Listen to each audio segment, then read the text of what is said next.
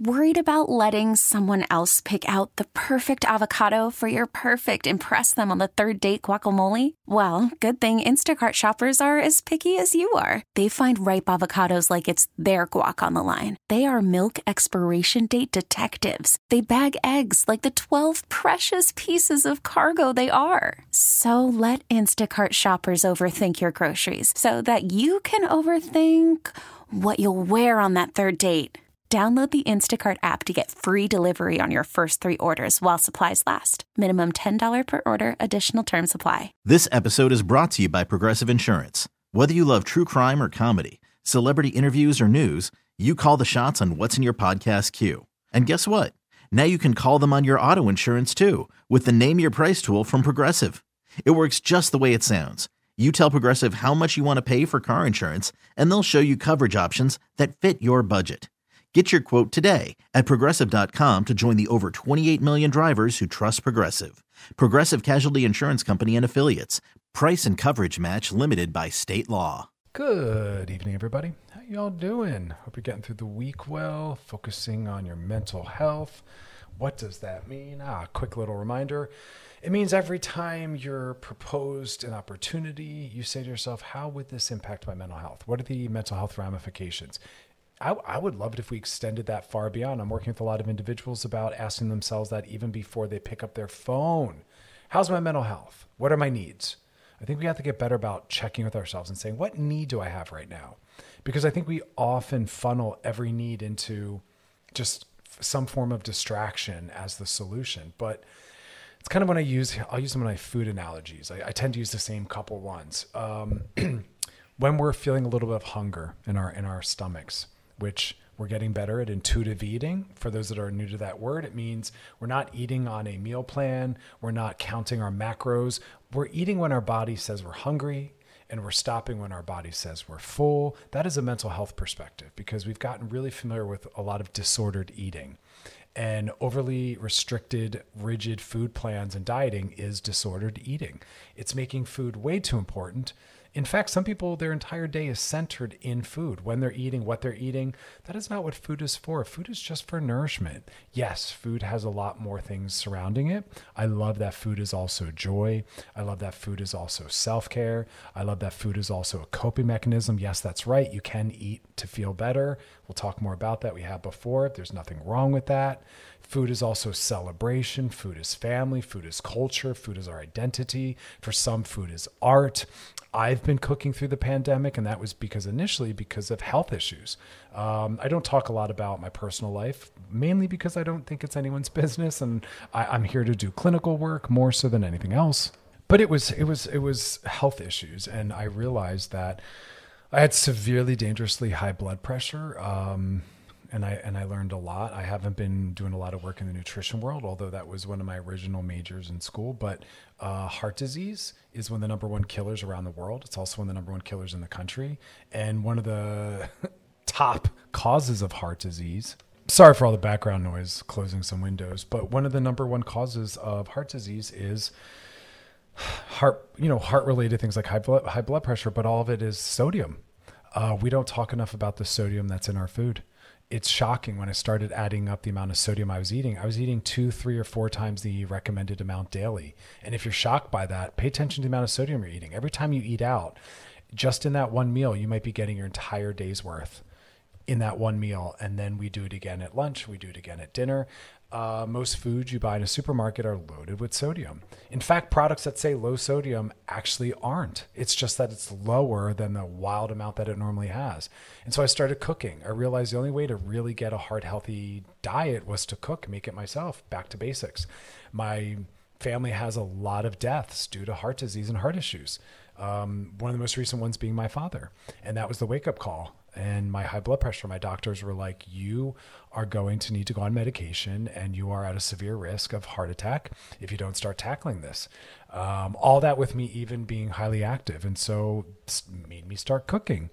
And through that cooking, I started to realize that there was a lot more to the preparation of food than I had realized. All of this just to bring us back to the whole idea that mental health is about looking at our relationship to everything in our lives. And a lot of people have really normalized some problematic thinking when our days aren't centered in things that give us joy and pleasure, when our days aren't centered in things that give us purpose and meaning, when our days aren't centered in spending time with the relationships that are important to us. Our days should not be centered in counting calories, shaming ourselves for food that we ate, eating restrictive, meals and food prep, unless you have some kind of special dietary needs. But a lot of us do.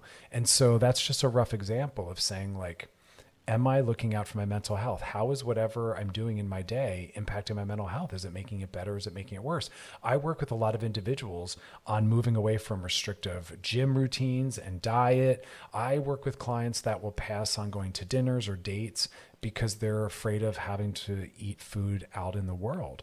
And when I started to realize I had heart health issues, it's been a year of a lot of health issues. It was something I had to kind of deal with. How can I still participate fully in my life and have joy and pleasure while also monitoring what I'm putting in my body so I don't die? I don't want to die like my dad and many other people in my family have at a very young age because of heart issues. But yet I wanted to still be mental health centered. So it's that juggling of both. So I want us to ask ourselves, especially with the phone, I'm going to be spending more and more time every night talking about it. Anyone that's on my social media knows I don't really post anymore. I want to delete my social media. I don't really have an interest in that. People can read my books. They can listen to my radio show. They can work with me clinically, but I don't feel the need to be on my phone. I'm trying to spend as little time as possible on my phone, much to the detriment of people that are trying to contact me, because I check my phone now only maybe 2 times a day, 3 times a day. Anything more than that isn't healthy for me mentally for a lot of reasons. So we want to be better about checking in on that. So that was what my question was. All that just to say, I hope you're checking in on your mental health. I hope you're saying, what am I centering in my day? Is it my eating? Is it my gym routine? Is it work? Is it my phone use? What is it? And what kind of impact is that having on my mental health? All right, we're going to take a little break. And when we come back, we're going to talk about self-talk, how to turn some negative self-talk into positive self-talk. So stick around. Listen to Loveline with Dr. Chris on Channel Q and Odyssey. We'll be back. This episode is brought to you by Progressive Insurance. Whether you love true crime or comedy, celebrity interviews or news, you call the shots on what's in your podcast queue. And guess what? Now you can call them on your auto insurance too with the Name Your Price tool from Progressive. It works just the way it sounds. You tell Progressive how much you want to pay for car insurance, and they'll show you coverage options that fit your budget. Get your quote today at Progressive.com to join the over 28 million drivers who trust Progressive. Progressive Casualty Insurance Company and Affiliates. Price and coverage match limited by state law. Worried about letting someone else pick out the perfect avocado for your perfect impress them on the third date guacamole? Well, good thing Instacart shoppers are as picky as you are. They find ripe avocados like it's their guac on the line. They are milk expiration date detectives. They bag eggs like the 12 precious pieces of cargo they are. So let Instacart shoppers overthink your groceries so that you can overthink what you'll wear on that third date. Download the Instacart app to get free delivery on your first 3 orders while supplies last. Minimum $10 per order. Additional terms apply. All right, we're back and we're going to talk about turning negative self-talk, neutralizing negative self-talk, or at least recognizing we're engaging in negative self-talk. So let's start there for a second. The first step in behavior change is just building consciousness around what it is we want to change. And I'll work with patients in my practice and they'll say, how do I do that? How do I do that? And I'll say, breathe for a second. Come back to the moment with me. Before we even worry about what to do, let's just work on acknowledging the framework that change needs to occur and where it needs to occur and what needs to change. Just start with the awareness. Again, the first stage of behavior change is just awareness of what needs to change and what it could even begin to look like before we even try to execute that. Because action naturally comes from building consciousness. And consciousness is important because most of us are not living in the moment. We're always living in the past or very much rushing into the future, but living right here in this moment is just acknowledging what's happening with us and what our work is. And I was saying that in the prior segment that part of being mental health focused is asking ourselves, what is the need that I have in this moment? And to use my food analogy, which I didn't get to in the last segment, is Sometimes we're feeling something and we might just say, let me rush to 7-Eleven, grab a Snickers bar. I think I'm feeling hungry and I'll just meet that need. Well, when we're hungry, the need is usually nourishment. We need, we only eat so many meals a day, and all those meals we need to get in all the vitamins, minerals, phytochemicals, flavonoids, fiber, protein, carbohydrates, essential amino acids, essential fatty acids. We need to get all these different things. And so however many meals you eat a day, it's only that many opportunities to get what we need to function in the ways we want to function, because our mental health and our physical health is rooted in what we fuel our bodies with. That's not food shaming. That's not body negative. That's just the fact of biology. Yes, some people live in food deserts where they're not given access to certain foods they might want. Other people have religious beliefs and restrictions. I get all of that. But the core of it is what we put in our bodies will determine how we feel, just like what we put in our minds will determine our mental health. And what we put in our minds is conversations, how we talk to ourselves, social media we look at, books we read, conversations we're a part of. It's very systemic. But the food analogy is to basically say, if we ask ourselves what our need is, it'll better help us get the need met. Because if you're hungry, the need isn't, I just need to shove something quick into my stomach. The need is, I need to nourish myself. And when we realize it and say it that way, then we might go to the supermarket and get all the necessary things to prepare a meal that might actually satiate that need. Another example, some people confuse feeling turned on as though they need sexuality. But sometimes what it really is we're not turned on, we're just bored. And people will pick up their phone when they're bored. And instead of saying I'm lonely, which would indicate that we call someone, we just start flipping around. And even on the dating apps, is it that you're aroused and you're looking for eroticism and sexuality? Is it that you're lonely and you're looking for socialization? Is it that you're bored and you just want to be stimulated and distracted by something? If we ask that question, which is rooted in the here and now, like what's going on with me, before I even worry about what to do, and I just build a consciousness of what is it that I'm seeking? What am I needing? And if I'm lonely, let me call a friend. Let me not pick up my phone. If I'm bored, let me maybe watch a movie versus, again, picking up my phone. And we start to notice that we start to go to the same few things all the time to get every need met, but these things can't meet certain needs. And that's what leaves us feeling empty or constantly going back to it, because the need was never met. And so we're constantly going back to that thing that we think will meet the need that's failing us, but the need goes unmet, so we still have that drive. And that's part of mental health, being in the moment, saying, what do I need right now? Even people that are married, I want them to still say, like, what am I needing in this relationship? What am I needing in my life? And that's the mental health focus. Now, self-talk is powerfully related to that, because a lot of times we just feel bad and we don't ask ourselves why. We don't ask ourselves how are we speaking to ourselves? We don't ask ourselves, what am I thinking? We don't ask ourselves, who am I spending time around? What kind of messaging are they giving me? Because we're rushing through our lives very quickly and we're spending too much time on our phones, which means we're spending time disconnected from ourselves. Every time your face is buried in your phone, you're disconnected from yourself. You're disconnected from the world as well.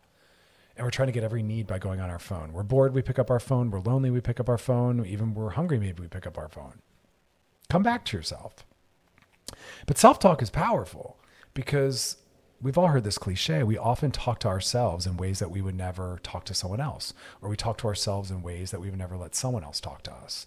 And that's important because we want to start talking to ourselves better, more positively, so we feel positive. So we're going to talk about some of the more common forms of negative self-talk and what are some better, more honest reframes. Because we're not doing toxic positivity. We're not just trying to feel better. We're trying to really learn about ourselves. And we're trying to really be present with ourselves and in the moment. And the way we can do that is by saying, what am I saying to myself? So I want us to get better at listening to our self-talk because it's always going on. It's just that we don't often put a lot of attention to it. No one really asks that question. And so we just kind of move through the world left alone with ourselves. But being alone with ourselves isn't always a psychological or emotionally safe place to be. Again, dependent on how do we treat ourselves when we're with ourselves? Like that really, really, really matters. So let's look at the first one. And again, we're gonna try to universalize these, but we're gonna be very specific as the entry point. So if you're thinking, I can't do this, this is too hard. Well, yeah, you're right. You can if you think like that. If you feel nothing but the enormity of the task that's before you. well, then you're right. You're looking at it in its enormity. You're looking at it in its intensity and its complexity. And you're like, I could never do that. This tends to be a lot of my own self-talk. I'm not technologically inclined. Whenever something is brought to me or required that is technologically involved, I immediately panic and I will say to myself, I cannot do that. That is too hard. I do not understand technology. Well, you're right. If that's all I say and that's the only way I see it, that will not allow me to that will neither allow me to step into solution, nor does that create the kind of mindset that allows me to find the needed solution, because I'm living in what? Panic. And when you're panicked, your executive functioning is not online in the same ways that it needs to be. All right, we're going to take a little break and we're going to come back, keep talking about self-talk. You're listening to Loveline, Dr. Chris on Channel Q in Odyssey. We'll be back. All right, y'all, we are back and we're talking about self-talk. Why? Well, because we need to think more about what it is we're saying to ourselves and the impact that that has on our mental health, but also our ability to be successful or to function in the world in the ways we want to. So before the break, one of the negative self-talks we were going to really try to reframe and make more functional and also make more honest was the idea, I can't do this, it's too hard. And I was basically saying that whenever I'm presented with something that has something technologically associated with it, I immediately get very overwhelmed and I shut down. That's a panic response. It's also a trauma response rooted in historically not really understanding technology and feeling very overwhelmed by it. But what happens, well, we're going into our limbic brain, we're panicking, our executive functioning is offline, which means we are not connecting to reason, and our neocortex, which is where we have skills and we can soothe ourselves and maybe actually start to move towards this scary thing in front of us and break it apart. So when we hear ourselves saying something like, I can't do this, it's too hard, here's the more functional reframe. I can do this if I break it down into smaller steps. So you might not remember that exact tagline. That's okay. But what I do want you to remember is when you're feeling very overwhelmed or threatened by something, we're going to create this very global perspective of it. And it's usually going to be one that is very, there's a word that I want to keep using, and it is not a word that we use anymore. It's a little ableist. And so every time I pause in that moment, I'm trying to find a better word, because historically I would have said when we're very anxious, it's disabling, but that's not the best use of that word. And that can be very ableist use of the word. So, when we're very overwhelmed, we're not going to necessarily be able to tap into the skills that we do have. Let me say it like that. And our confidence is going to waver. So I want us to always remember our first thought or our first feeling isn't always the most functional or the most honest. And when we can pause and take a deep breath, we realize that we can start somewhere. And that's what I've had to tell myself when it is important that I engage in something technological that overwhelms me, is I'll say, break it into small pieces. Start easy, start small, start somewhere, and see if that builds any confidence. And traditionally, it usually turns out to not be as scary, as complex as I thought it was going to be. And by leaning out of my immediate assessment, which is just my self-talk, because my reactive thinking doesn't consider all the things that I have done technologically and been very successful at, it immediately goes to that outdated script that I keep carrying with me through my life, which is that I'm bad at technology, and that's not true. I'm sometimes bad with some technology. And even though it sounds very similar, it's more honest. And that holds space for the fact that there are some forms that I am good with. And I myself have shown other people how to do things. But it's about breaking things down into smaller steps. When you hear yourself saying, I can't do this, this is too hard, try to breathe, center yourself, and say, I can if I break it down into smaller steps. Another form of negative thinking to reframe is something like, someone else is doing better than me, I'm a failure. We move through our lives living in comparison culture. And that will always fail you, because there's always, no matter what you're doing, going to be someone who's doing it better. I work with some of the most successful people on the planet. They're patients of mine in their respective fields, whatever field you want to choose, art, film, music, real estate, whatever it is, medicine. And even these people whose names you would know, who are seen as very successful at the top of their game, there are still people that are further ahead or that are coming up from behind and will soon surpass them. There is no one, or there's very few people, I should say, who don't have others that they can maybe be a little made anxious by or threatened by. There's always people doing it better or soon will, and we know that. We will age out of something. We will be put in positions where we no longer have the skills, or we're no longer relevant in that way, or whatever it is.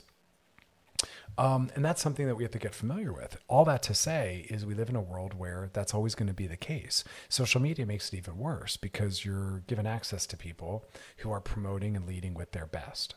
And so it's very understandable that we can often feel like a failure. This came up a lot during COVID, where some people like myself weren't trying to capitalize on it to put out a book and a program and go back to school. People like myself were like, I'm just going to rest and heal. I've been working nonstop my entire life. I'm going to let the pandemic soothe me.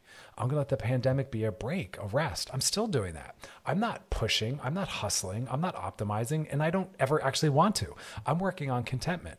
I'm working on being happy with where I'm at. I'm working on being happy with what I already have. I don't always need a next step. I don't always need self-improvement. I'm working with letting this just be enough. I'm working on letting myself just be doing 60 or 70% of everything. I don't want to give anything 100% because that burns me out. That's hustle culture. That's grind culture. My worth isn't tied to how successful I am or what I produce. So I'm giving everything 60 or 70% at best. 100% is reserved for nothing. I don't want to be perfect. I don't want to be ideal. I don't want to be the best. I want to be content. I want to be happy. I want to focus on my mental health. I want to have fun. I want to have a leisure. I want to be in my relationship. I want to see the people that are important to me. I want to take vacations. I want to rest. That's what I want to do. And so we don't need to be the best. Maybe that's the point I'm making. When you have that cognitive thought, the negative self-talk, someone's doing it better, I'm a failure, I want you to actually challenge that and say, I don't need to be the best. I can never be the best. Why do I think I need to be the best? Why can't I just be good enough? Why does my ego mandate that I'm the best? Why do I have to be perfect? Why can't I have confidence and worth just on me being where I'm at? It's our culture. The culture is always telling you have to do more, faster, better, shinier, quicker. Yeah, we'll come back and break that down. We're going to do some DMs, and then we'll come back to self-talk. So stick around. Listen to Loveline with Dr. Chris on Channel Q and Odyssey. We'll be back. All right, y'all, we are back, and now it's time to slide into those DMs. Sliding into the DMs. All right, y'all, this one says, hey, Dr. Chris, so I'm kind of in a little bit of a sticky situation with one of my friends. She fell in love with me. Bum, bum, bum. She told me about this and was very open and honest, which I appreciated. However, I don't feel the same way, and I told her that. Now, I feel like we can't hang out without her getting touchy. It almost feels forceful, and I feel like I'm being backed into a corner. Isn't it a little unfair that she's blaming me for her feelings when I'm just being myself? Why do I have to change to accommodate her feelings? I think it's very unfair to express love to a friend. I don't think friends need to have that done. I think it can make them feel betrayed. I think being told that someone who has presented as a friend but actually secretly has harbored interest, expressing that causes that individual to retroactively redefine the entire relationship. I work with a lot of clients who have built friendships, and then someone discloses love and they say, wow, so this whole time, have you been manipulating our friendship? Have you been misusing what I thought was platonic relationship and intimacy for something more? That's not fair. So the learning lesson is, if you have a crush on someone, don't try to be their friend if you don't think you can manage that boundary. And if you can, keep it to yourself. The only reason why we would disclose is to try to get it reciprocated. And if this person is just your friend, there's nothing really meaningful to do with that. You need to work on holding that back, or you can't be friends with that person. But to the author of the question, you don't need to accommodate her feelings. You don't need to change anything. And if someone touches you without you asking for that, that's assault. And so you need to sit them down and say, listen, I don't feel okay with the fact that you're trying to steal or force eroticism or romance or affection. And if you touch me again or make me feel that way, our relationship ends immediately, because that's an issue of consent. That's an issue of boundaries, and it feels assaultive. So I'm really worried about this person's mental health. If they're forcing this on you, if they express interest and you said, I'm just not there, then that's case closed, period. Otherwise, to pursue and to force is a lack of consent and boundaries. That's assaultive. We're not doing that anymore. We're honoring what we're told. And when someone shows discomfort or disinterest, we back away 100%. So I don't know that this person is healthy enough to be in your life. You literally said, I feel like we can't hang out without her getting touchy. That is not okay. And you don't have anything right now. You don't have a friendship. You're withholding, understandably. You are leaning away to protect yourself. You don't have a friendship. And this person is being predatory. They're still spending time with you. They're trying to touch you. They're trying to force affection. It's not okay. It might be time to end the friendship. But to those that are listening, we don't want to do that. If you can't be friends with someone, back out. If you sign unconsciously the contract of this is just platonic, honor that. If you know that they're not interested, go project and place that interest on someone else. There are lots of single people in the world that are looking for love and eroticism and affection. Bring it to someone who wants it. But we're no longer trying to pursue people that have set a boundary with us. People should only have to say no one time. And that's when we really assess someone's boundaries, when we finally set one, what they do next. And this person's ignoring your boundary, pushing on it and climbing over it. So I don't believe they're necessarily healthy to be kept in your life. And that's a bummer. Because like I said, a lot of people I work with feel betrayed when someone retroactively redefines what they've been doing this whole time and says, I've liked you this whole time, or we've been dating in my head secretly. That's a betrayal. There's nothing healthy about that. We need to stop centering love at all costs, no matter what. Honor where people are at. Be honest about what you want. Listen to what people tell you about what they're available for, so as to not burn this down completely like this person has done by forcing touch. Everyone's uncomfortable. No one's needs are getting met. No one's enjoying the relationship anymore. Got to be better about that. Remember, like, mental health is addressing and paying attention to and making decisions based on how we impact others and what their needs are. So we need to get better about that. This isn't a good sign. So sorry that that's happening. There's a lot we can all learn from something like this. And it's a bummer that most likely this friendship can't continue, because that's where this really winds up landing. All right, y'all. DMs come from our Loveline IG page. Got a DM for us? Question you got, topic you want covered, drop it the DMs on our Loveline IG page. Give us a follow back. And past episodes, always over at wearechannelq.com. Scroll down, look for the show, click on it. Bam, there they are. You can binge, post, share, re-listen. But we got a whole lot more Loveline to come, so don't go anywhere. You gotta rock out to that music. Stick around, y'all. You're listening to Loveline with Dr. Chris on Channel Q in Odyssey. We'll be right back.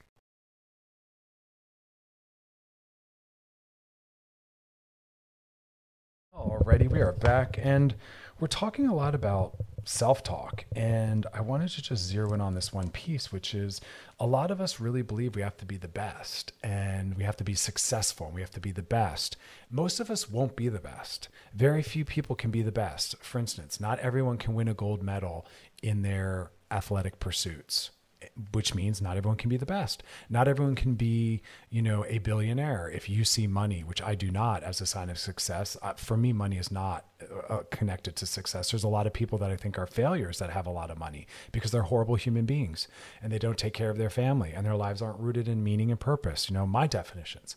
All this to say, I want us to work on mental health, which is contentment. But we have consumerism, materialism, all these different forces in our lives that are always telling us we have to be better or the best. But contentment is what all the research on happiness and mental health will always tell you is how we get there, is just being happy with where we're at and what we have. I'm not saying it's not okay to want to learn more or to challenge ourselves, but those should be the words. You don't have to do better. Be where you are. But if you want to learn more or you want to grow or you want to challenge yourself, I'm okay with that because I like the way that feels in my body. That doesn't feel harsh. That doesn't feel like grind culture. Because a lot of us are buckling under this idea of, even if you don't think you are, you are. A lot of us think we need to be perfect. A lot of us, our self-worth is tied to ego. Ego is form in materialism. Ego is what you're operating from in perfectionism when your worth is tied to the things you have. Who cares what you own? That doesn't make your life happy or make you have worth. We're also taught that, and a lot of this comes from our family of origin, our early upbringing, where we get conditional love and we get only validation from friends, family members, and caregivers when we're the best or when we win or when we get an A. And we need to normalize making a C or a B something that we feel good about. I want people to get Bs and to be happy with that, or C+. You did good enough. Because all of these things that we're trying to achieve and we're trying to be perfect at aren't happening in vacuums. So for instance, someone who right now going to school is like, oh, I got a B. Well, that's awesome. Because We're still watching Black lives get murdered. It's still illegal to be gay in some countries. The environment is still a catastrophe. We still are hearing rumblings of that sociopath Trump maybe running for president again. We are still in a pandemic watching people die. So yeah, I think it's pretty great that in the midst of all of that, you were still able to learn enough to get a B. That to me is pretty freaking great. I would never say to someone, why didn't you get an A? I don't know, because maybe I have other things going on in my life and I have other things that are more important or more meaningful to me. Again, I'm not saying everyone should just throw their hands up and fail out of school or drop off the team, but I am saying just be content. We need to work on contentment. We are too obsessed with perfection and competing and keeping up with other people and comparing ourselves to others and thinking that our worth or our success is tied to how much money I have and how many objects I own. And none of that is mental health centered. There's no mental health research that agrees with that.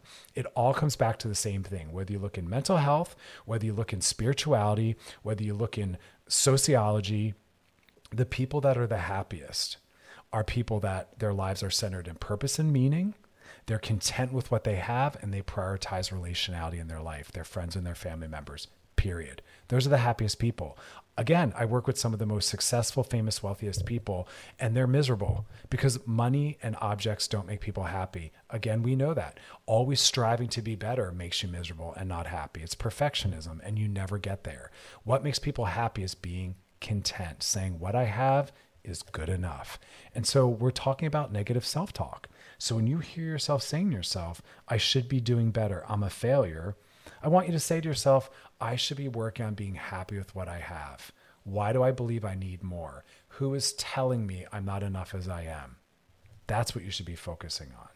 We don't need to always be doing better and more. And that was a lesson I learned a long time ago as well, because I live in LA and I live in an industry where there's always someone with a bigger radio show, more published books, more famous, making more money. And I could get caught up in that. And I realized very early on when I entered media, I'm going to do it for fun. And when it's not fun anymore, I'm going to stop doing it. And that's always served me. What are my goals? To enjoy what I'm doing. That's it. That's my career goals, to enjoy what I'm doing, not to do more, not to make more, not to be more famous, but if I'm enjoying what I'm doing. And right now I am. And when I'm not, I'll make those changes in whatever direction that is.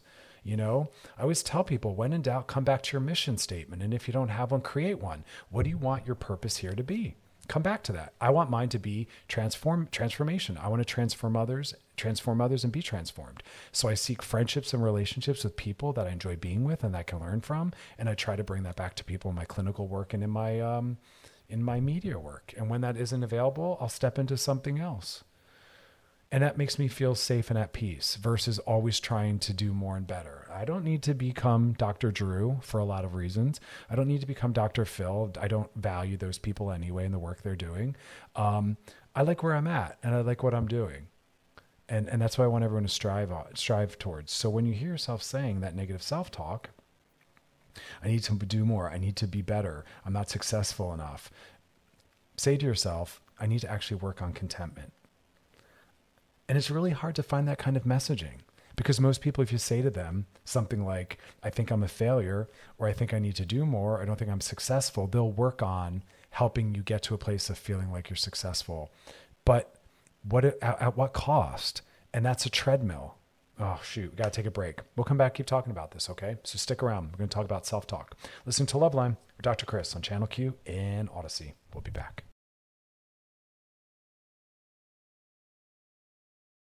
All right, y'all, we're back. We're talking about self-talk, talking about moving away from perfectionism, moving towards contentment. Often what we deem to be the problem isn't the problem. Let's start there. And what we deem to be the problem will determine what we think the possible solutions are. But if you're framing the problem wrong, you're going to get the wrong solutions. So before the break, we were talking about perfectionism and this negative self-talk of I'm not doing enough, I'm a failure, I need to do more. Well, if you really think that's the problem, well, then you're going to frame the answer in being, how do I get to become successful? How do I learn to do more? How do I get more fame? But that actually isn't really the real problem. And so I know this with clients. When a client enters my practice and they tell me their stated problem, I listen more because often that's what their understanding is. But the real issue is usually a lot deeper or a little less obvious to them. And I see that in people out in the world as well. So we really have to get better at saying, what is the true problem? That's a good way to work with negative self-talk. Am I assessing this correctly? But what we're really doing tonight is we're looking at negative self-talk and we're creating better reframes. Because we started the show by talking about the fact that a lot of us talk to ourselves in ways we would never talk to someone else. A lot of us talk to ourselves in ways that we would be really pained to hear someone else say to someone else. But yet we live with ourselves and we're always talking to ourselves in some really horrible ways. So we're kind of reframing things. We were talking about feeling as though something's too hard or difficult and looking at it in terms of saying, how can I begin this? How can I break this down into understandable bite-sized pieces? Then we were talking about feeling like a failure and instead working towards contentment and not feeling as though I have to do more. I don't have to be successful. I need to work on being happy. And happy is being content with where I am and what I'm doing. I'm allowed to make changes. I'm allowed to seek learning. I'm allowed to seek growth. But I'm not going to try to make myself successful because that's often tied to ego and tied to money and objects and materialism. And we know that those things never bring happiness. They only bring it temporarily. They can bring you bursts of joy, but they don't bring you happiness. That joy decreases. And that's evidenced by anything you own. Oh, that old pair of shoes. Oh, that old car. Oh, that old, iPhone. Oh, that's interesting because when you first got it, that was your baby. But a few weeks in, a few months in, a few years in, it's that old thing. See how that works? It was joyful in the beginning, the first day or week you had it, and then that joy disappears. And you never had happiness. You only had momentary joy. Happiness is contentment, being happy with where we are and what we have. Other self-talk that we're going to reframe is, I hate my body. I hate the way I look. Well, last week I was talking about how TikTok, God bless, and some of the other social media apps are starting to pay attention to the fact that they are complicit and accomplices in harming people's mental health because they're running platforms that are harming people. And, there was this great piece of research I looked at many years ago, and it was very upsetting, where it was looking at the diaries of teenagers. And a couple decades ago, they were these individuals writing in these diaries, these teenagers, these youths, they were talking about wanting to be better people. They were saying, am I a good enough person? Am I living a life that I should be proud of? Now they're talking about, am I hot? Do I have a good body? Am I desirable? We're obsessed with body and attractiveness. And a lot of that is where we're at with social media. So I tell people, unfollow people that are constantly posting before and after pictures and beauty shots and gym pictures. You don't need to see that. There's nothing for you to gain from that. There's nothing for you to learn. There's nothing even interesting in that. All you're seeing is pictures of people that drank the Kool-Aid. They're conformists. They think that their worth is tied to having the body they think they need to have and looking the way they need to look. Pull yourself outside of that. That's not healthy. That's a trap. And we're reframing from I hate my body to my appearance doesn't determine my worth. My body's just a vehicle. Your body's not an achievement. I don't know why people are so proud of what they were able to do with their bodies. It's not an achievement. It's a vehicle. It's our emotions. It's how we move through the world. It's important, but it shouldn't be something that our worth is tied to, especially when a lot of it's based on our genetics and what we have access to and the privileges. Not everyone can get to a gym or can afford a gym or can afford daycare to go to a gym. That's just one rough example. Our worth is not tied to the shape of our body or the look of our body. Our worth is not tied to how attractive or desirable we are. Our goal on this planet as humans was not to be as attractive as possible, but we've drank in that Kool-Aid and we believe that. And we follow a lot of social media and have a lot of friends that reflect that. You look at pictures of people out with their friends, it's not a shocker that they all dress and look the same because they've all reinforced that. Start to dismantle that. Say to your friends, let's be that group of friends that isn't so forced into this bubble like that. Our bodies aren't our best asset. They shouldn't be our worth. Yes, it matters. It's the vehicle that gets us through. It's where we connect to our emotions. It's how we build relationships with others, but we're putting a little too much intensity on it.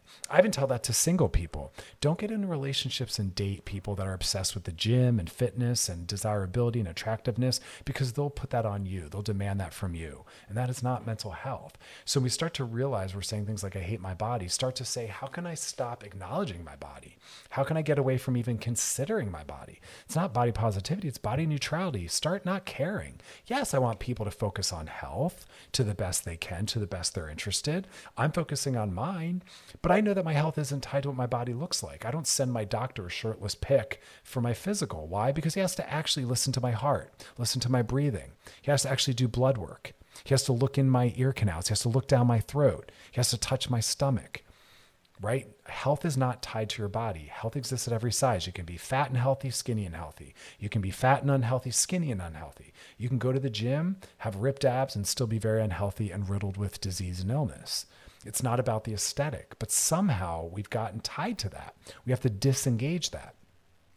Challenge yourselves to do that. That's one of the biggest forms of self-talk we need to get away from, is making it neutral. Who cares what my body looks like? Stop weighing it. Stop looking at yourself. Stop checking yourself. Just move more. Eat foods that make sense to you and go live your life outside of that. It's a big one. A lot of our mental health would be improved if we could step outside of that. All right, let's take a break and then we'll finish this out. And of course, we'll be closing out on some DMs. So if you got DM for us, drop the DMs in our Loveline IG page, questions, topics, comments. And we are channelq.com is where you want to go to check out past episodes. So head on over there. We'll be right back, though. You are listening to Loveline with Dr. Chris on Channel Q and Odyssey. Stick around, y'all. We'll be back talking about self-talk.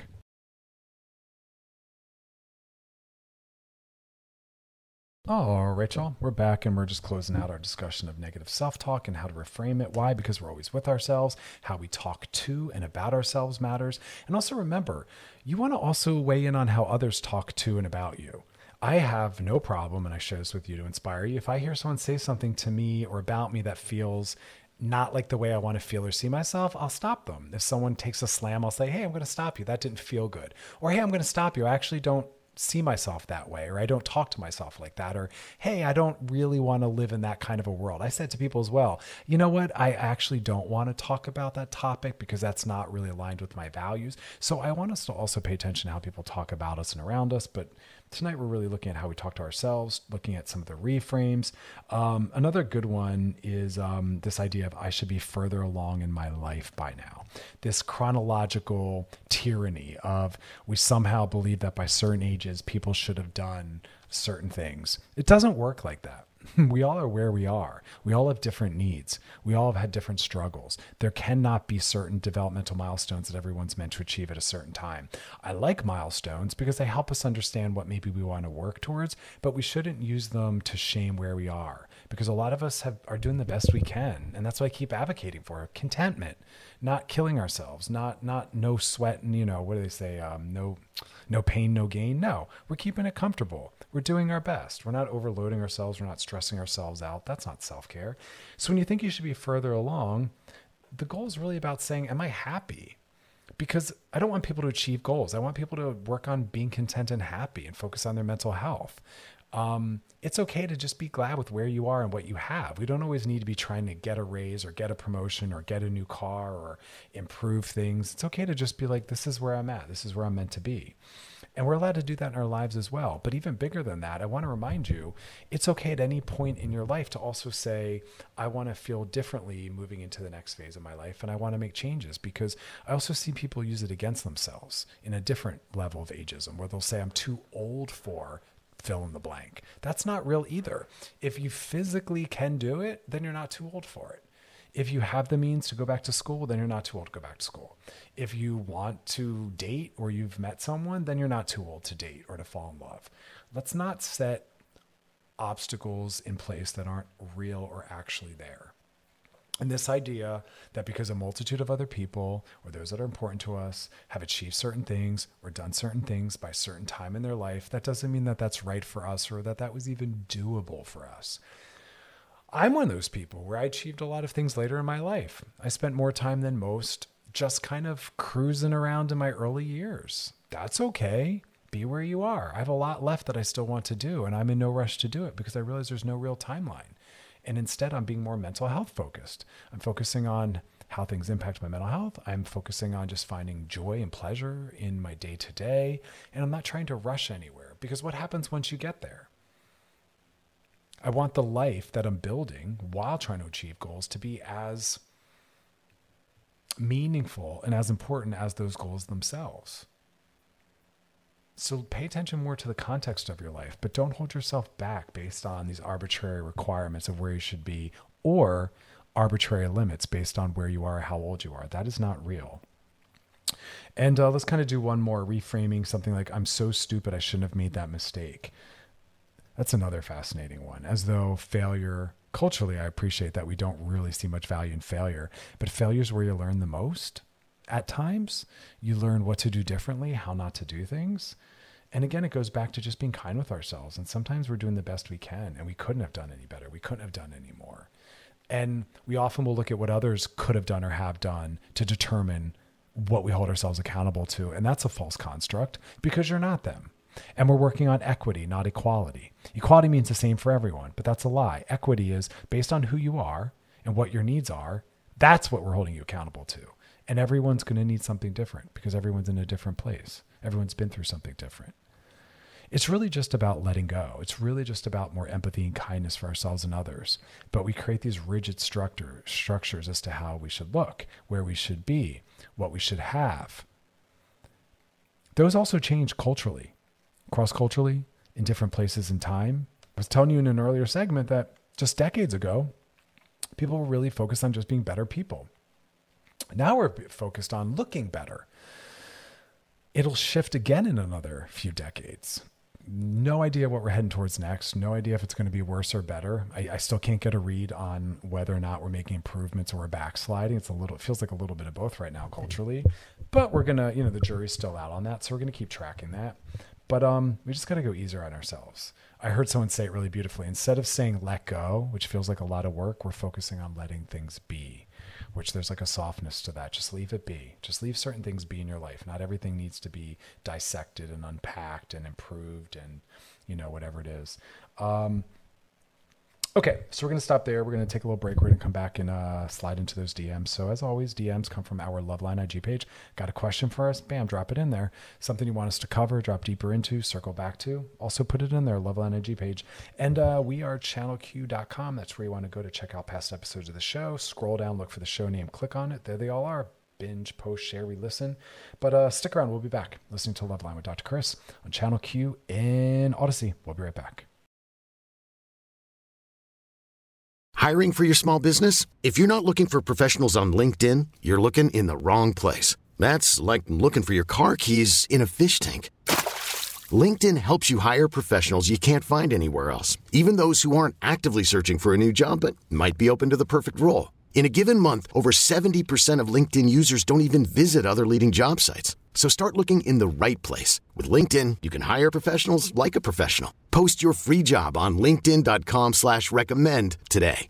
Odyssey is giving you a chance to win a trip to London to see Taylor Swift at the Eras Tour. It's Tay in the UK. Hey, it's Taylor. Just download the free Odyssey app, log in and listen to a participating station for a minimum of 60 minutes to get your daily entry. And you could win a chance to fly off to London with 3 friends and see Taylor. I can't wait to see you at the Eras Tour in London. For more, go to odyssey.com/Taylor. Tay in the UK. It's on the Odyssey app. Thanks to Republic Records. This is a national contest.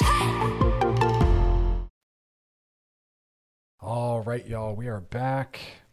Before we get to those DMs, looking at the news, cities and countries are going back down under lockdown. It's like this pandemic is never ending. So just a last ditch effort, remind y'all, if you are eligible, get vaccinated. If you've already got vaccinated and you're eligible for the booster, do so.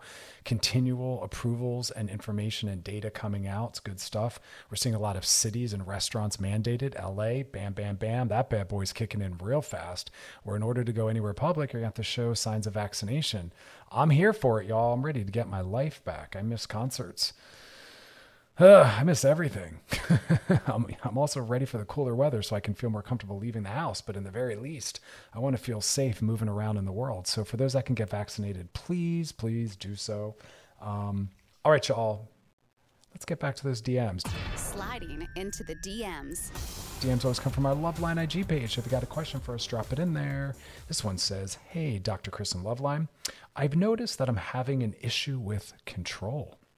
When I feel like my life is spiraling around me, I tend to do something self-sabotaging so I can gain some sort of control over something. I know that I'm doing it, but I can't stop. And then I come crashing down when the consequences finally hit me. I want to break the cycle. I just don't know how. Wow. That sounds like a therapy issue. because I'm not really sure when you say self-sabotage what you're talking about. And I don't know if you're talking about something life-threatening, dangerous, really toxic. So I want to be very thoughtful about that. I would get into some therapy. There is no quick tip or trick to control ourselves in that way. And I'm always very cautious about simplifying something that isn't. Sometimes I don't use all the DMs that come in because they're asking for me to share in under 5 minutes an answer to something that has a lot of depth to it and requires a lot of assessment and processing and has more questions. Something that's related to self-sabotage and attempts at control, I need a lot more understanding about your history, what's going on in your current life, impulse control, boundaries. But more importantly, it's going to be about impulse control and boundaries, but also learning other forms of coping. We tend to rely on the same forms of coping over and over, even if they're self-defeating. So it's about widening your toolbox and really getting better at checking in with yourself and understanding what the triggers are. That's really a big part of mental health, is understanding what are my high-risk situations and my triggers. Start by identifying those first, because then we see them coming and we can either decide to not step into them because right now we're not feeling good or regulated. We can also prepare ourselves knowing we're walking into a dynamic or stepping into a situation that tends to make us feel bad. And then also starting to look at what are other possible tools or forms of coping that aren't going to be rooted in something negatively impactful or self-sabotage. So I would say just start there. Really examine what are the most difficult times you've been through where you struggle the most, and ask yourself, what are those, and map them out. Every healthy person knows their triggers. Every healthy person knows their high-risk people, places, and things, whether we're talking about addiction, mental health struggles, or something like this. What we have, poor impulse control around. Because sometimes we can just sidestep it. We can say, I'm going to remove myself from that environment or from those people. Or, like I said, we know it's coming. We know, oh, right, the holidays are hard for me. I tend to not make good choices around the holidays. I know that it's coming. I can start to prepare myself and look at what are my options, what are healthier options. And that's what the work is really about, building that awareness, really realizing what the issues are, seeing them coming, and then ahead of time knowing what's possible, but also having a lot of resources available. I don't know what you mean by self-sabotage. Sometimes it can be something that's not life-threatening, and other times it does skew that way, especially if someone has mental health or addiction issues or in their history. So I would say speak to a therapist to really assess the gravity of this and to really look at what forms of coping and self-regulation are available for someone like you. But it's something we can all learn from. If we have a sense of what are the people, places, and things or situations that tend to throw us off, well, we know when they're coming and we can prepare ourselves, or like I said, completely avoid them. But we all need to have a full range of coping mechanisms. Often the problems are when we only rely on the same one. But if we have a multitude of them, then we have choices, and choices bring empowerment, and choices bring freedom. So anything that's rooted in self-sabotage, yes, you want to do the work of moving away from that and providing a better solution or an alternative tool. But go definitely see a therapist and get some attention put on that. All right, y'all, that is our show. Thanks for hanging out with me. Past episodes over at wearechannelq.com. Scroll down, look for Loveline, click on it. You can binge, post, share, re-listen, and drop us a question in our DMs on the Loveline IG page. As always, y'all, thanks for hanging out. We'll be back tomorrow night. Take care of yourselves and be kind to those around you, and enjoy the rest of your night. This episode is brought to you by Progressive Insurance. Whether you love true crime or comedy, celebrity interviews or news, you call the shots on what's in your podcast queue. And guess what? Now you can call them on your auto insurance too with the Name Your Price tool from Progressive. It works just the way it sounds. You tell Progressive how much you want to pay for car insurance, and they'll show you coverage options that fit your budget. Get your quote today at Progressive.com to join the over 28 million drivers who trust Progressive. Progressive Casualty Insurance Company and Affiliates. Price and coverage match limited by state law. Odyssey is giving you a chance to win a trip to London to see Taylor Swift at the Eras Tour. It's Tay in the UK. Hey, it's Taylor. Just download the free Odyssey app, log in and listen to a participating station for a minimum of 60 minutes to get your daily entry. And you could win a chance to fly off to London with 3 friends and see Taylor. I can't wait to see you at the Eras Tour in London. For more, go to odyssey.com/Taylor. Tay in the UK. It's on the Odyssey app. Thanks to Republic Records. This is a national contest.